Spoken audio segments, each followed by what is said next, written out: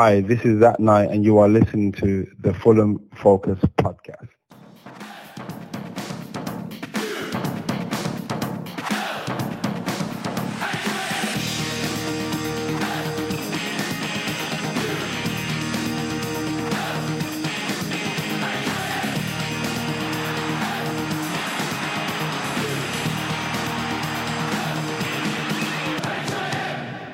Fulham.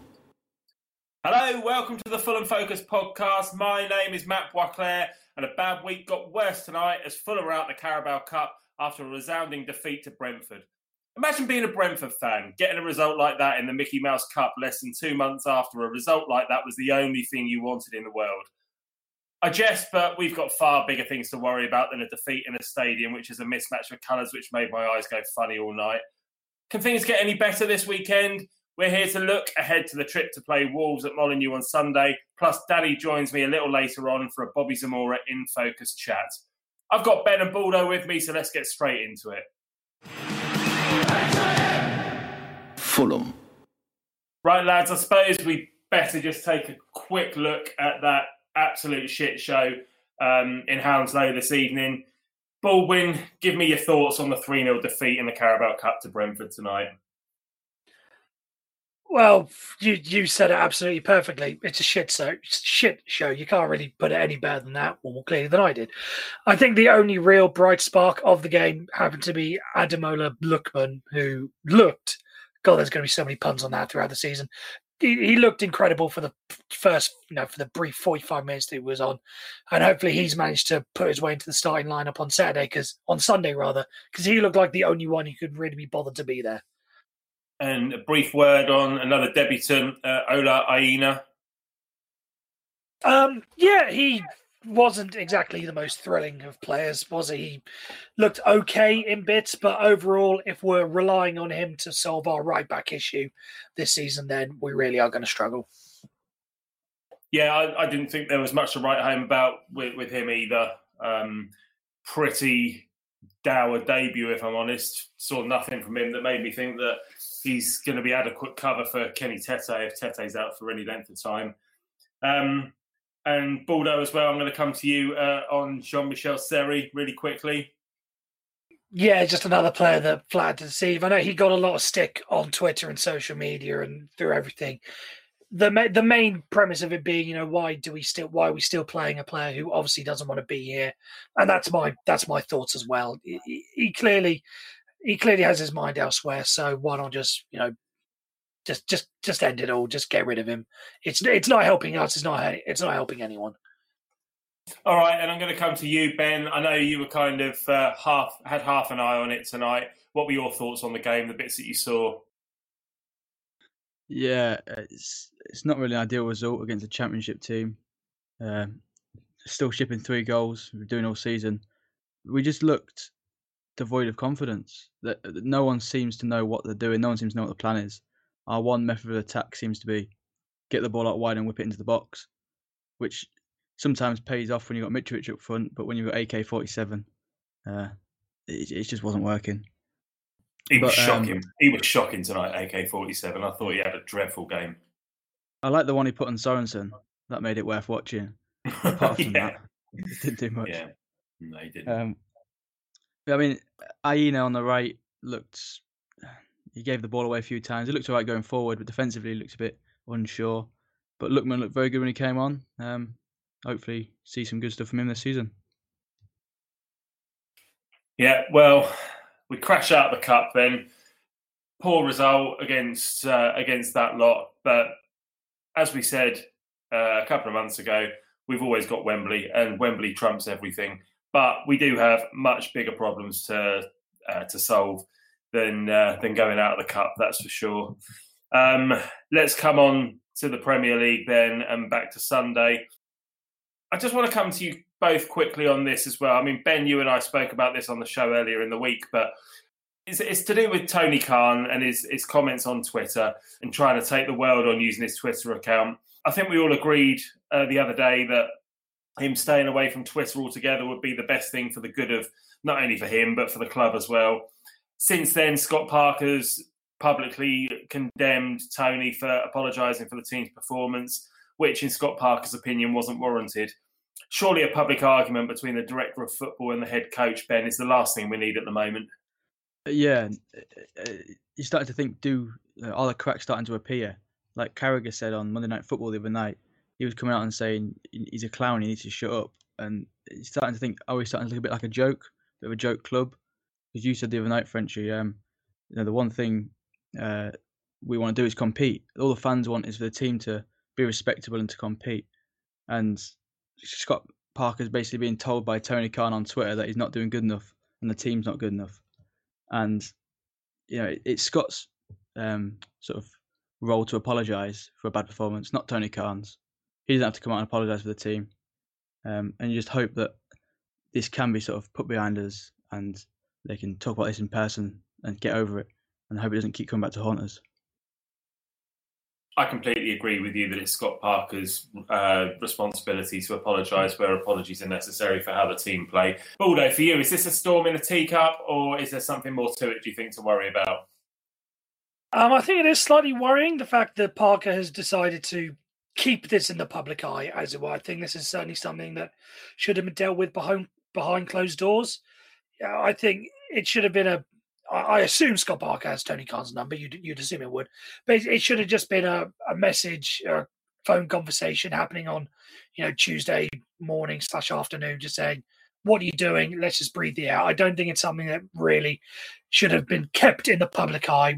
We should be doing our best to try and calm the situation down. And that's in the role that we have.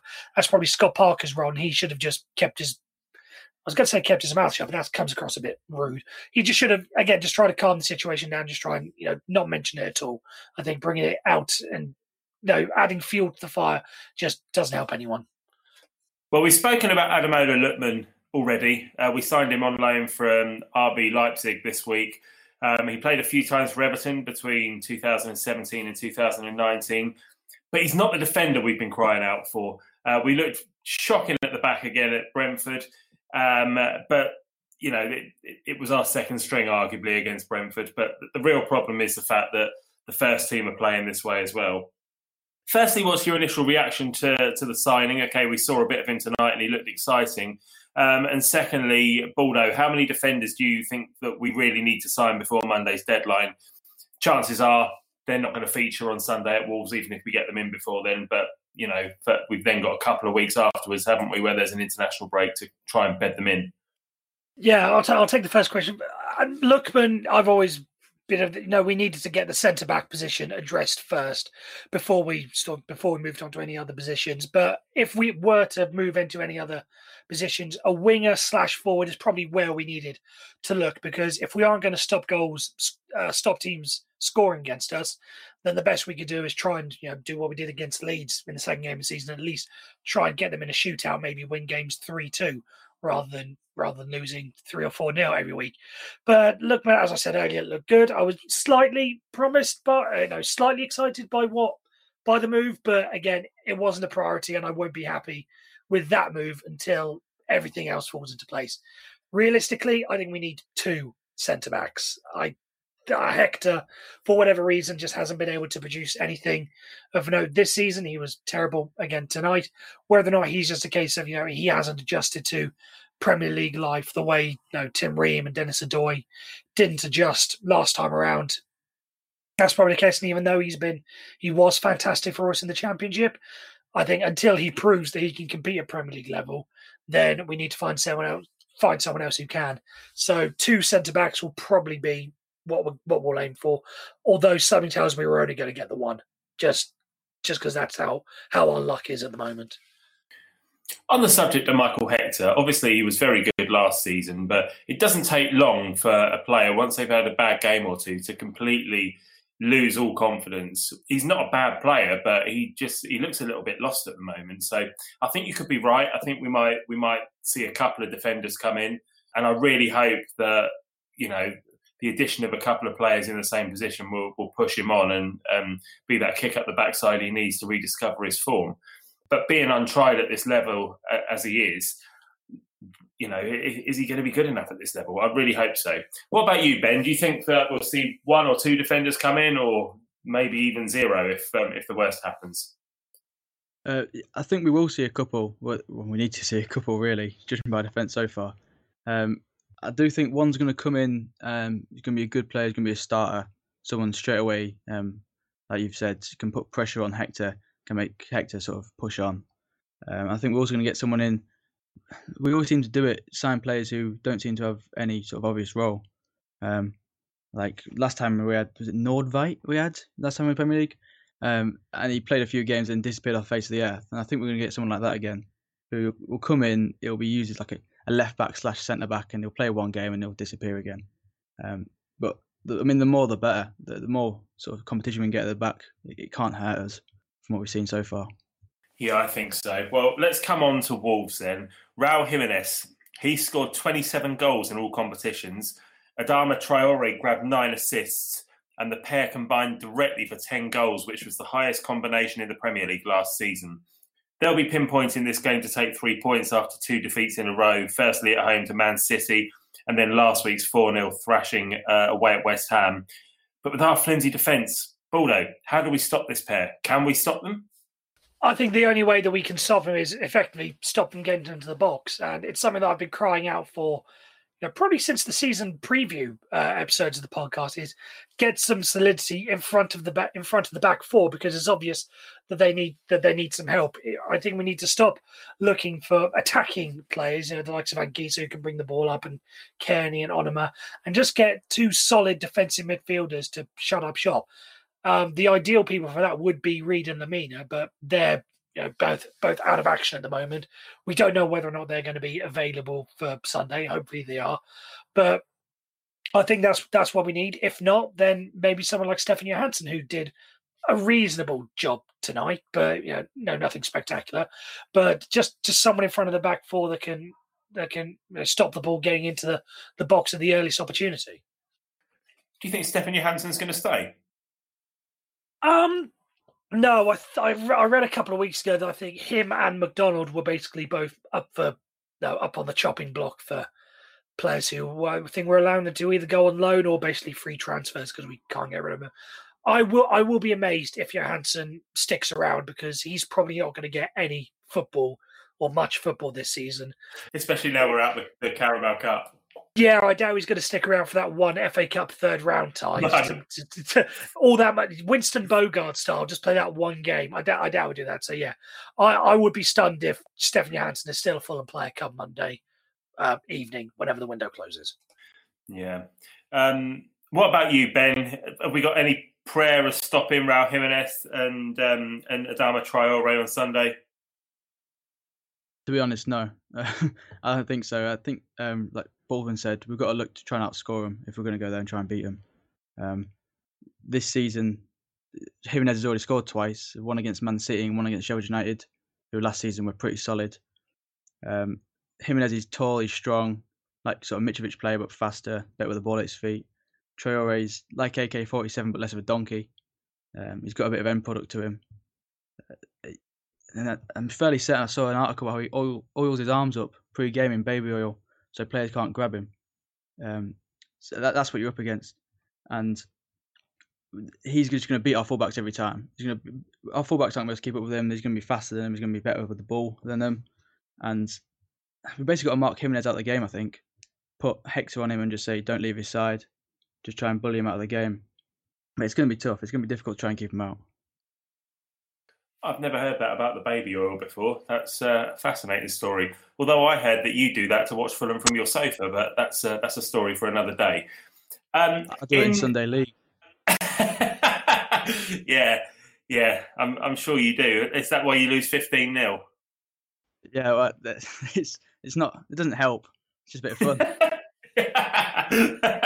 Gives your teammates a laugh, if nothing else. In Nuno Espirito Santo's 3 seasons at the club, Wolves have won the Championship, they've had consecutive 7th place finishes, and they've reached the Europa League quarter-finals. Last season, they had 8 home wins, 7 draws, and just 4 defeats at Molineux, and claimed 27 points from 30 against the bottom 5. Do we realistically have a chance of getting anything from this game, Baldo? And if so, what's the lineup? Who are you going to pick?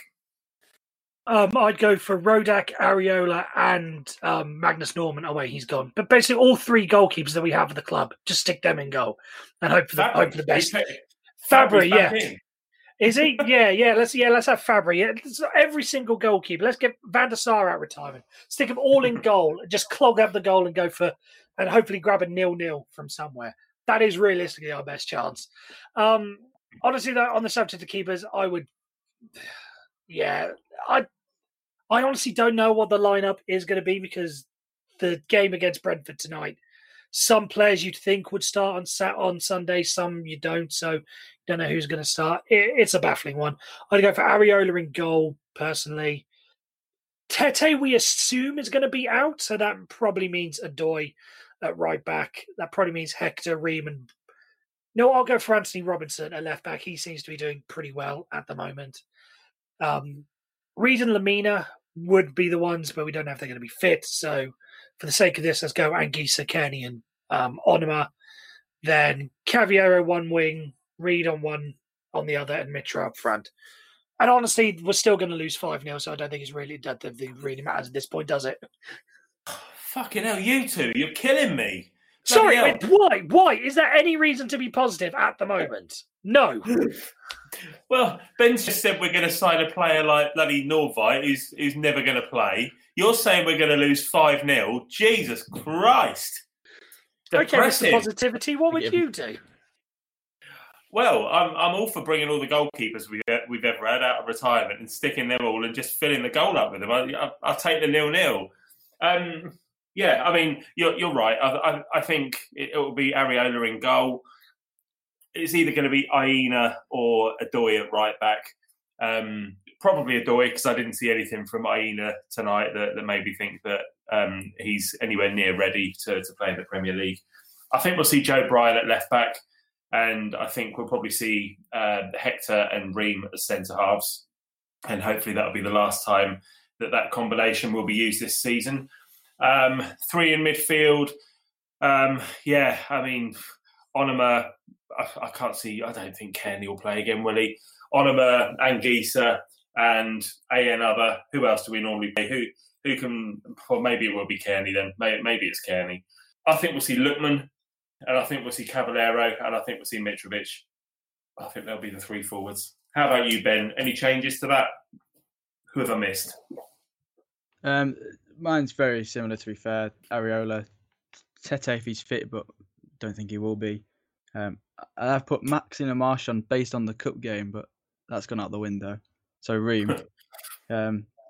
Reed if he's fit, but he's probably not going to be. But midfield 3, I'd probably go Johansson, Anguissa, Reed. Johansson just be a shithouse and just wallop him every time they come forward. Reed to stand up front and do nothing and miss a few open goals. I'd have Lookman up front, Mitro and AK-47, because AK-47 is a bit of a laugh if nothing else. Well, he'll do someone in. Everyone's already laughing at us at the moment, so yeah, why not? Bloody hell, what a season this is going to be. All right, let's go back and look at a better time. Danny and I spoke about Bobby Zamora, so let's go to that chat. Fulham. Right, I've got Danny with me again this week to talk about another Fulham legend. This week, it's Bobby Zamora. Danny, how are you, mate? How you doing, mate? Yeah, no, I'm looking forward to this one. I was a big fan of Zamora. Well, he signed for Fulham in July 2008 as part of a double deal that also saw his West Ham teammate John Pansel move to South West 6. Cost us just over £6 million for the pair.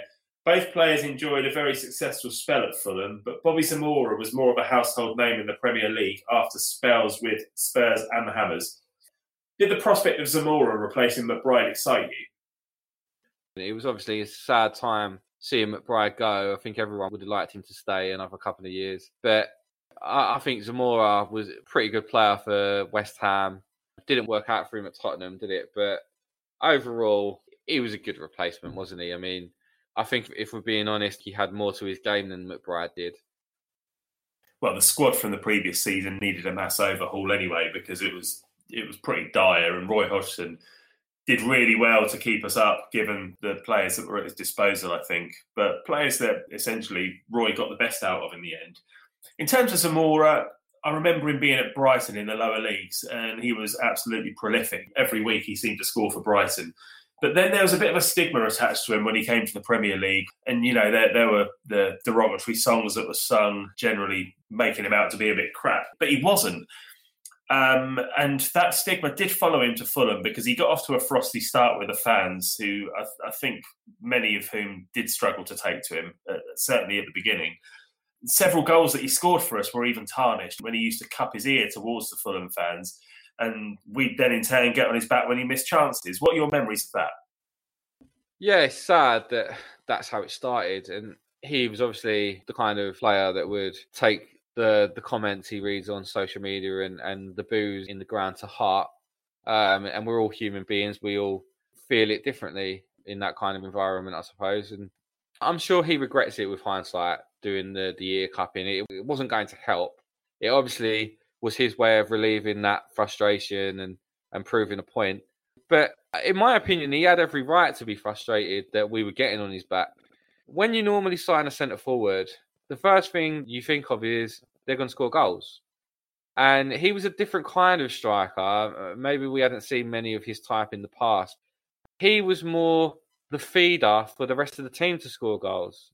I always refer to him as kind of being like the tree trunk that held up all the other branches around him. And everything seemed to be about him holding the ball up and then feeding other people in, runners off of him. And when you took him out of the team, the tree seemed to fall apart. All the branches weren't attached no more. So for me, it was a massive reason why Andy Johnson scored the goals he did and why we finished 7th. It wasn't about the fact that he was scoring goals. It was about the fact that he made us a better team.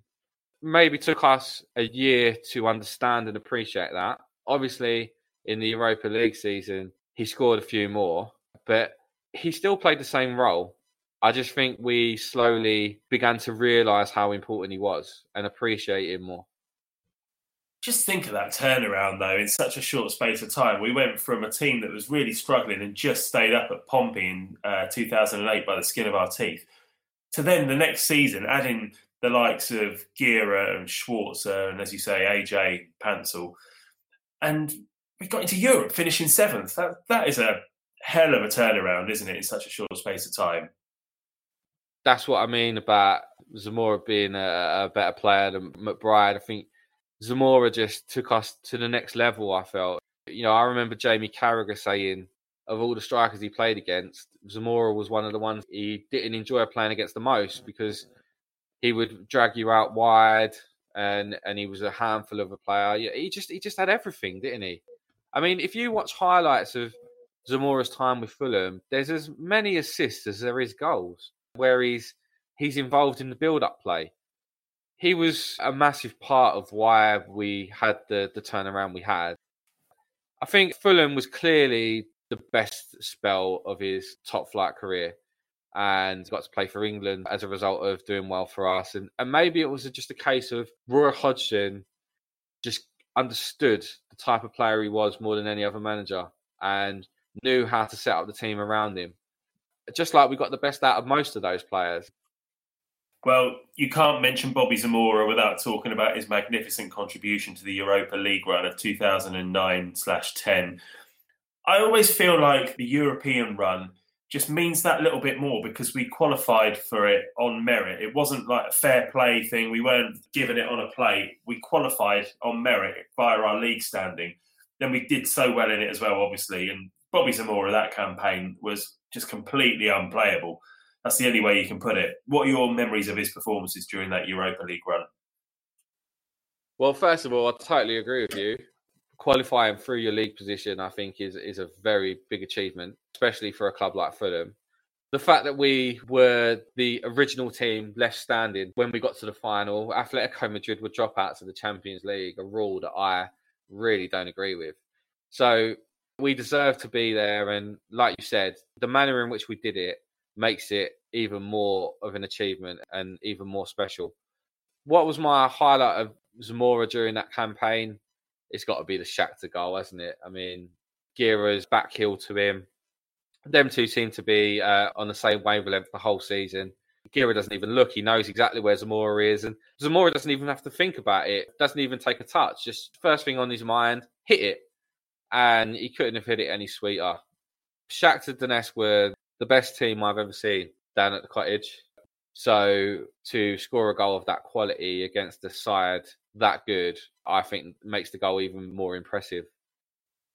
Of course, there was the brief battle that he had with Fabio Cannavaro in the Juventus game before getting the equaliser on the night that set us on our way in that game as well.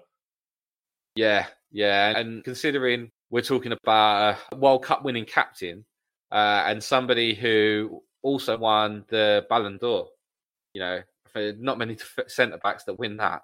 It normally goes to people like Messi and Ronaldo. So we are talking about the top of the top. And Cannavaro had no answer to Zamora. Obviously, going down to 10 men made the comeback possible. I don't know if we would have done it without that. But even with him on the pitch and the way Zamora brushed him off for the first goal, I mean, he made him look very average, didn't he? And very weak. But I just think that's credit to Zamora. For me, the best target man in the Premier League at that time. Another thing that struck me about that season as well was not just him, but the team in general. When we played in Europe on a Thursday, our results didn't seem to suffer on the Sunday. You'd think that maybe towards the end of the season, we'd start to see the results drop off in the Premier League. But we did all right after coming back. I seem to remember we beat Birmingham, and there were a couple of other results, maybe against Wigan as well, where we got the win. And he was still scoring, be it in the Premier League or in Europe. And another one, of course, is the Basel one. We went out and won in Basel, qualified to go through to the next round. And then we beat Manchester United 3-0 at home on the Saturday. We also come back from a European game and drew 0-0 at Anfield.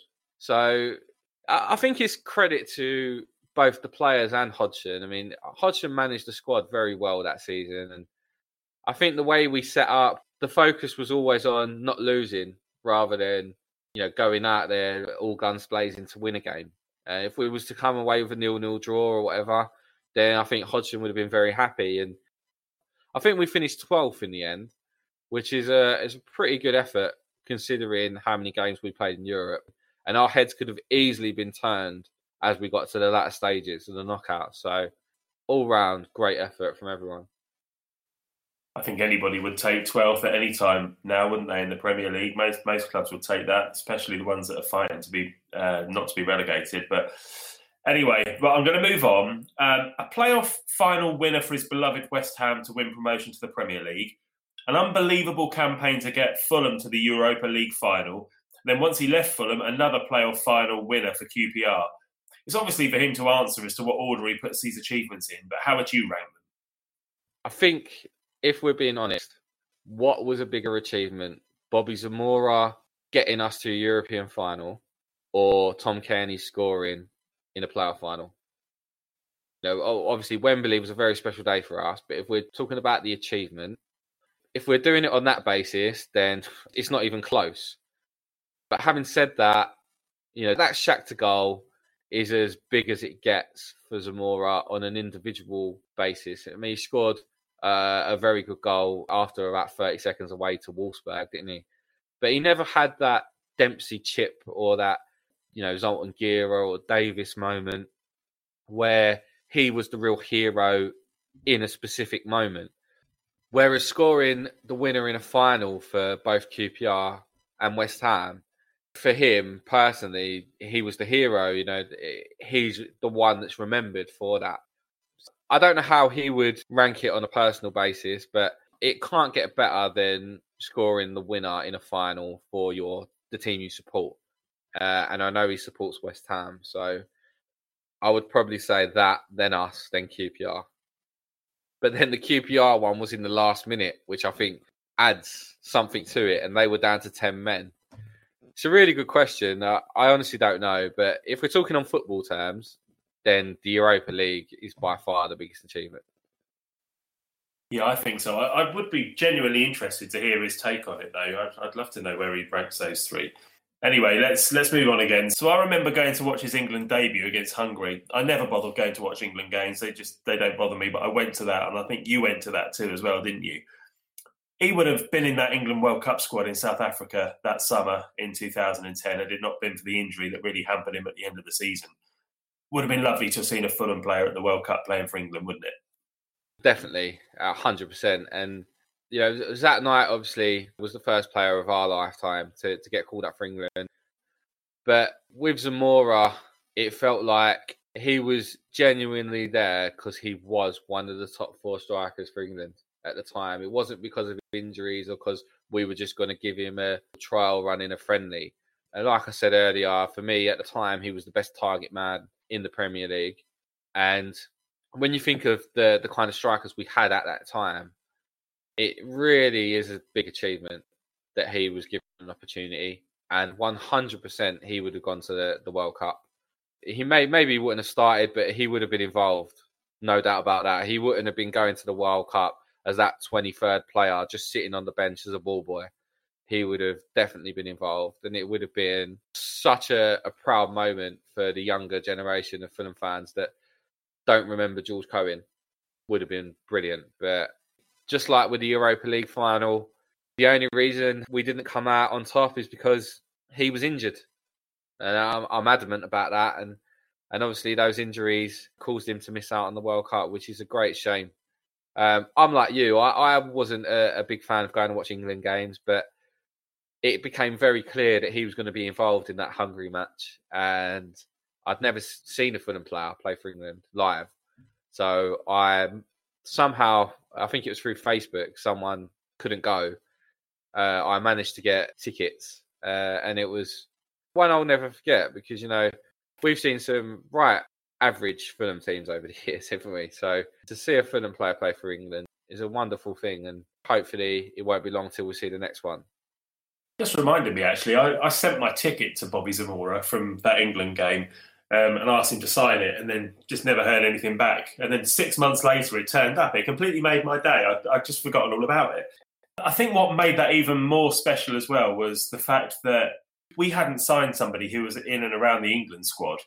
His performances for Fulham lifted him up to the level where he was considered for England.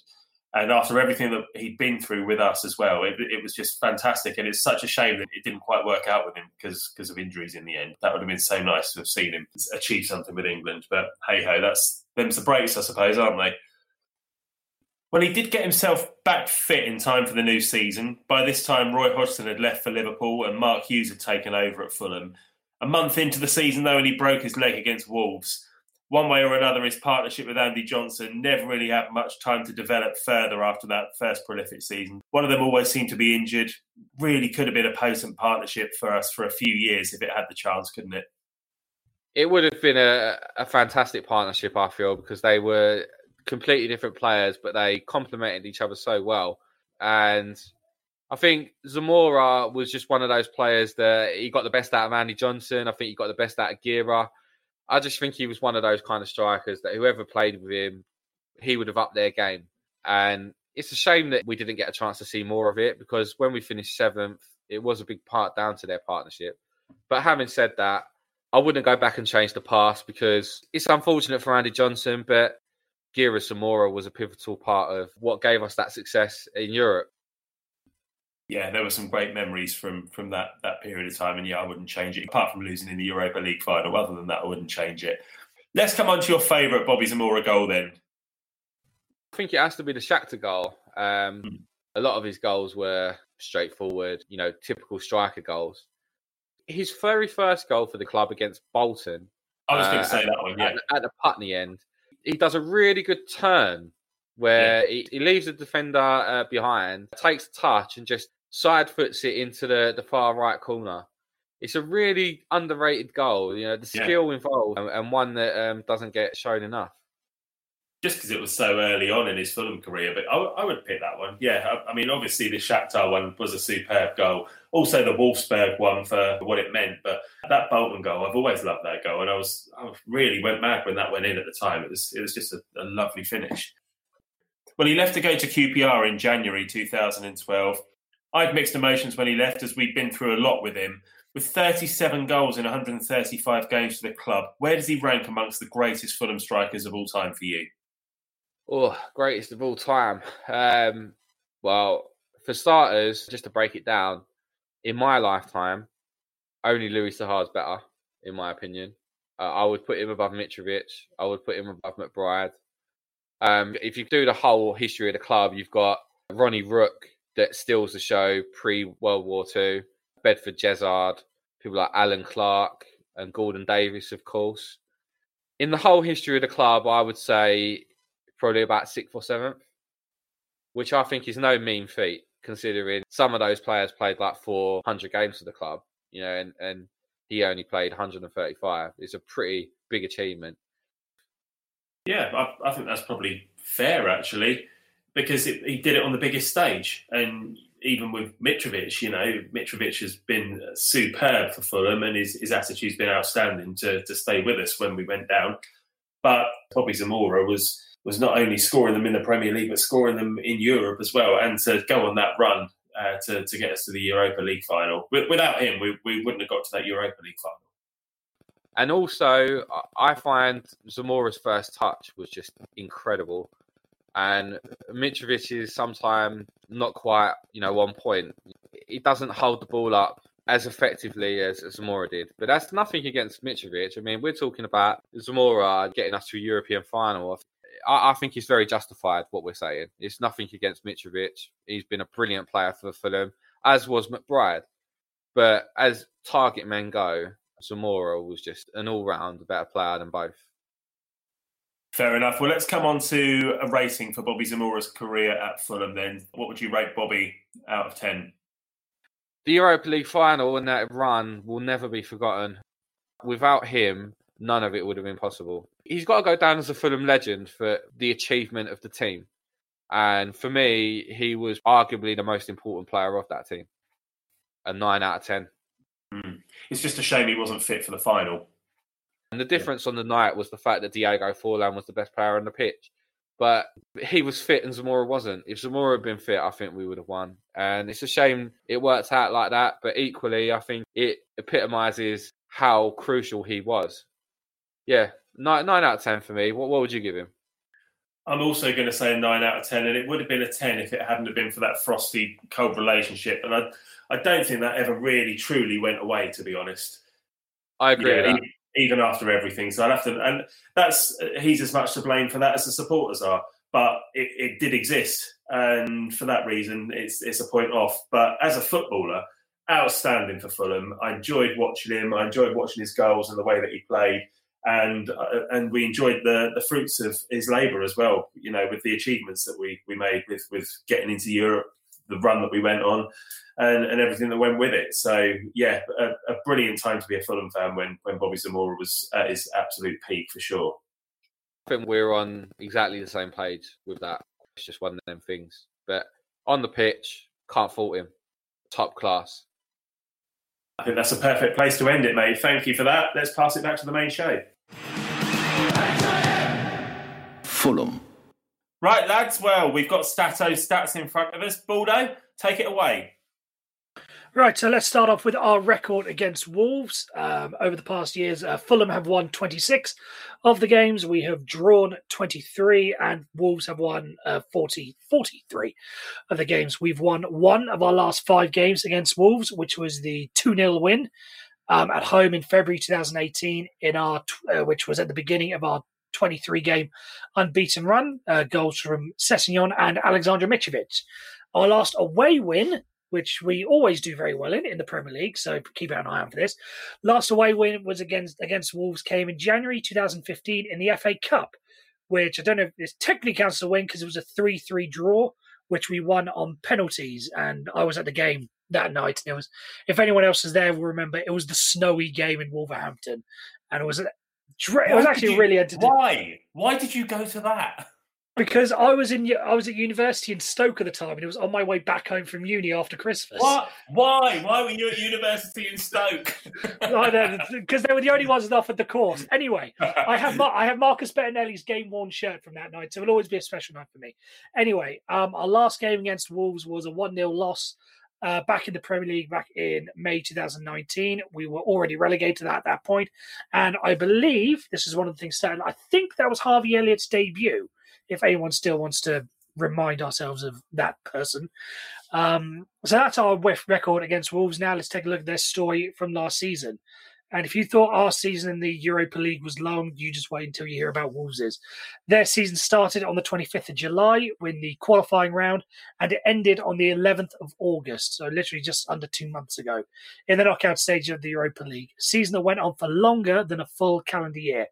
They played a total of 59 games in a single season, which is actually just 4 short of us when we played in 2009-10, when we had 63. In the league, they started very slowly, only getting their first league win 7 games in. Before that, they'd drawn 4 and lost 2. So hopefully we can get some of that because they'll have played in Europe previously, so they're slow off the mark again here. However, after getting that first win, they embarked on an 11-game unbeaten league run that included a 2-0 away win over Manchester City, and that included 5 wins and 6 draws. After the restart, they continued their good form by winning 5, drawing 1, and losing 3 games, which guided them to a 7th place finish, narrowly missing out on a Europa League spot, only on goal difference to Spurs. In Europe, they breezed through the group stages of the Europa League and reached the quarterfinals before being knocked out by eventual winners Sevilla. And they were knocked out of the FA Cup in the 3rd round and out of the EFL Cup in the 4th round. Lovely stuff, mate. Thank you for that. Ben, over to you. Okay, I'm talking about Wolves' stats from last season. So last season they averaged 1.6 points per home game and then lost 4 league games at home all season to Chelsea, Spurs, Liverpool and Arsenal. The last non-top 6 team to beat them at home was Crystal Palace in January 2019.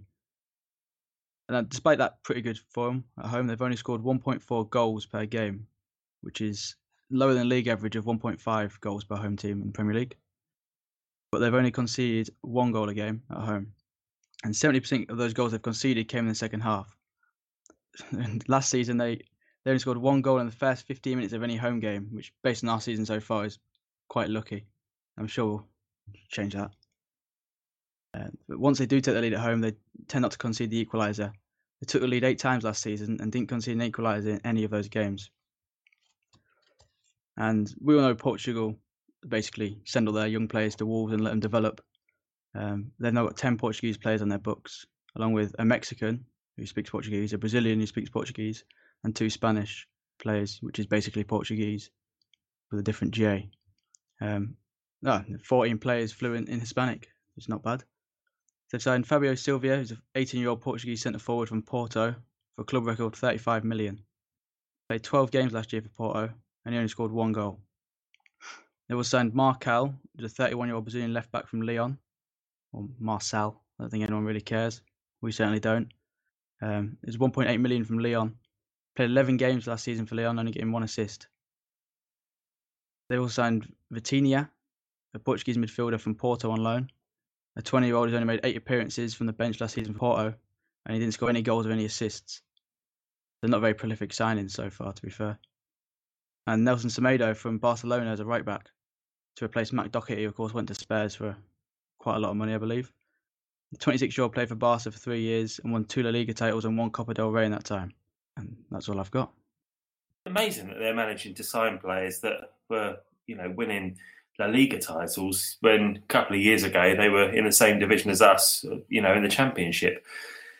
But yeah, they've kind of really pulled away from us in the last couple of years, and good luck to them. Their supporters have been long suffering. Also, I think they've really developed from having an identity as a club, and they've come in and said, we've got these owners and these managers, and I think their manager's good friends with, or their owner's good friends with Cristiano Ronaldo's agent.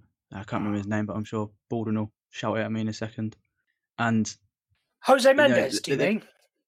Yes, that's the one. There you go. Thank you. But they've developed this identity, and it's something we don't have, apart from this stats machine that Tony Khan's got, that no one knows how it works. They seem to develop this identity of getting young Portuguese players, and they'll start breeding them soon, I think, in test tubes. Well, good luck to them. All right, so let's look at Wolves' key players then. We've already mentioned him, Raul Jimenez, the 29-year-old Mexican striker. Been prolific since joining a couple of years ago. He's scored 30 goals in the league across those 2 seasons and has already got a couple this season as well. He's featured in every game since Wolves have returned to the Premier League in 2018. And majority of his goals come in the penalty area, and he's very much right-footed. Adama Traore was a product of the Barcelona Academy. He's really flourished at Wolves since signing from Middlesbrough. He either plays out on the wing or in the wing-back position, and he's known for his rapid speed and athletic physique. Recent seasons, he's added that bit of technical quality to his game as well by registering 4 goals and 9 assists last season. No one in the Premier League had more successful dribbles per game than Traore. He averaged 5 per game last season. Conor Coady, centre-back and captain for Wolves. I remember a time when we signed their centre-back Richard Stearman, who was one of their better players at the time. And now they've got Conor Coady, who's played 57 games last season in the Premier League and across Europe. Didn't miss a single minute in the Premier League or in Europe last season. Plays in the middle of a back 3. He's got players like Willy Bowley, Roman Saiss or Dendoncker either side of him, and very much at the heart of their defence, a big leader. His battle with Mitrovic might be one to watch on Saturday if the ball is up that end of the field for any length of time. Let's hope it is. Then there's Ruben Neves and Raul Moutinho. The midfield duo are the most used pairing at Wolves, either in a 5-2-3 formation or a 5-3-2. Between them, they got 8 assists and 3 goals last season. They're the main engine of the team. Everything goes through them, and nobody plays more passes than them in the team. Moutinho particularly averages 2 key passes per game. So, if that isn't all depressing enough for you, then let's come on to a score prediction. Ben, I'm going to come to you first. How many are we going to lose by? Sorry, what's the score going to be? Positive thinking here. I think we're going to lose 2-1, and that's me being positive. So that is super positive of you, mate. Thanks for that. I'm going to say 3-3. Why not? If West Brom can draw 3-3 with Chelsea, we can draw 3-3 with Wolves. Wolves lost 4-0 last week, for goodness sake. West Ham are shit. I mean, they're not as bad as us at the moment, but they're not a good side, and they absolutely battered Wolves last week. We could get something out of this. Our fortunes have got to turn at some point, and we will pick up some points this season. So why not a point at Molineux? Go on, Baldo. Well, I gave my prediction earlier 5-0, and I said that sarcastically, but the more I think about it, the more I think it's more than likely going to be a reality.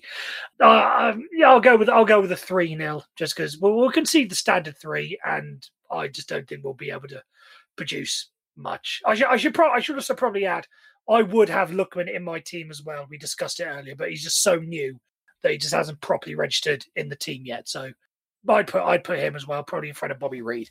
So yeah, 3-0, Lookman starts. Well, I don't really like to go out on a negative note, so I'm going to leave you with this thought, and that is the thought of Ben oiling himself up, strapping northern lad, sat in front of his TV on Sunday lunchtime, just before he has his roast dinner, sat there with a baby oil, oiling up his arms, ready to watch us get a point at Molineux. That's it for this week. Thanks, lads, for joining me as ever. Thanks to those of you at home who've stuck with us despite things not going so well on the pitch at the moment. J-Mac will be back on Monday with reaction to the Wolves game before the international break gives us all a little respite. In the meantime, keep your fingers crossed for some defensive reinforcements. Speak to you soon. Cheers.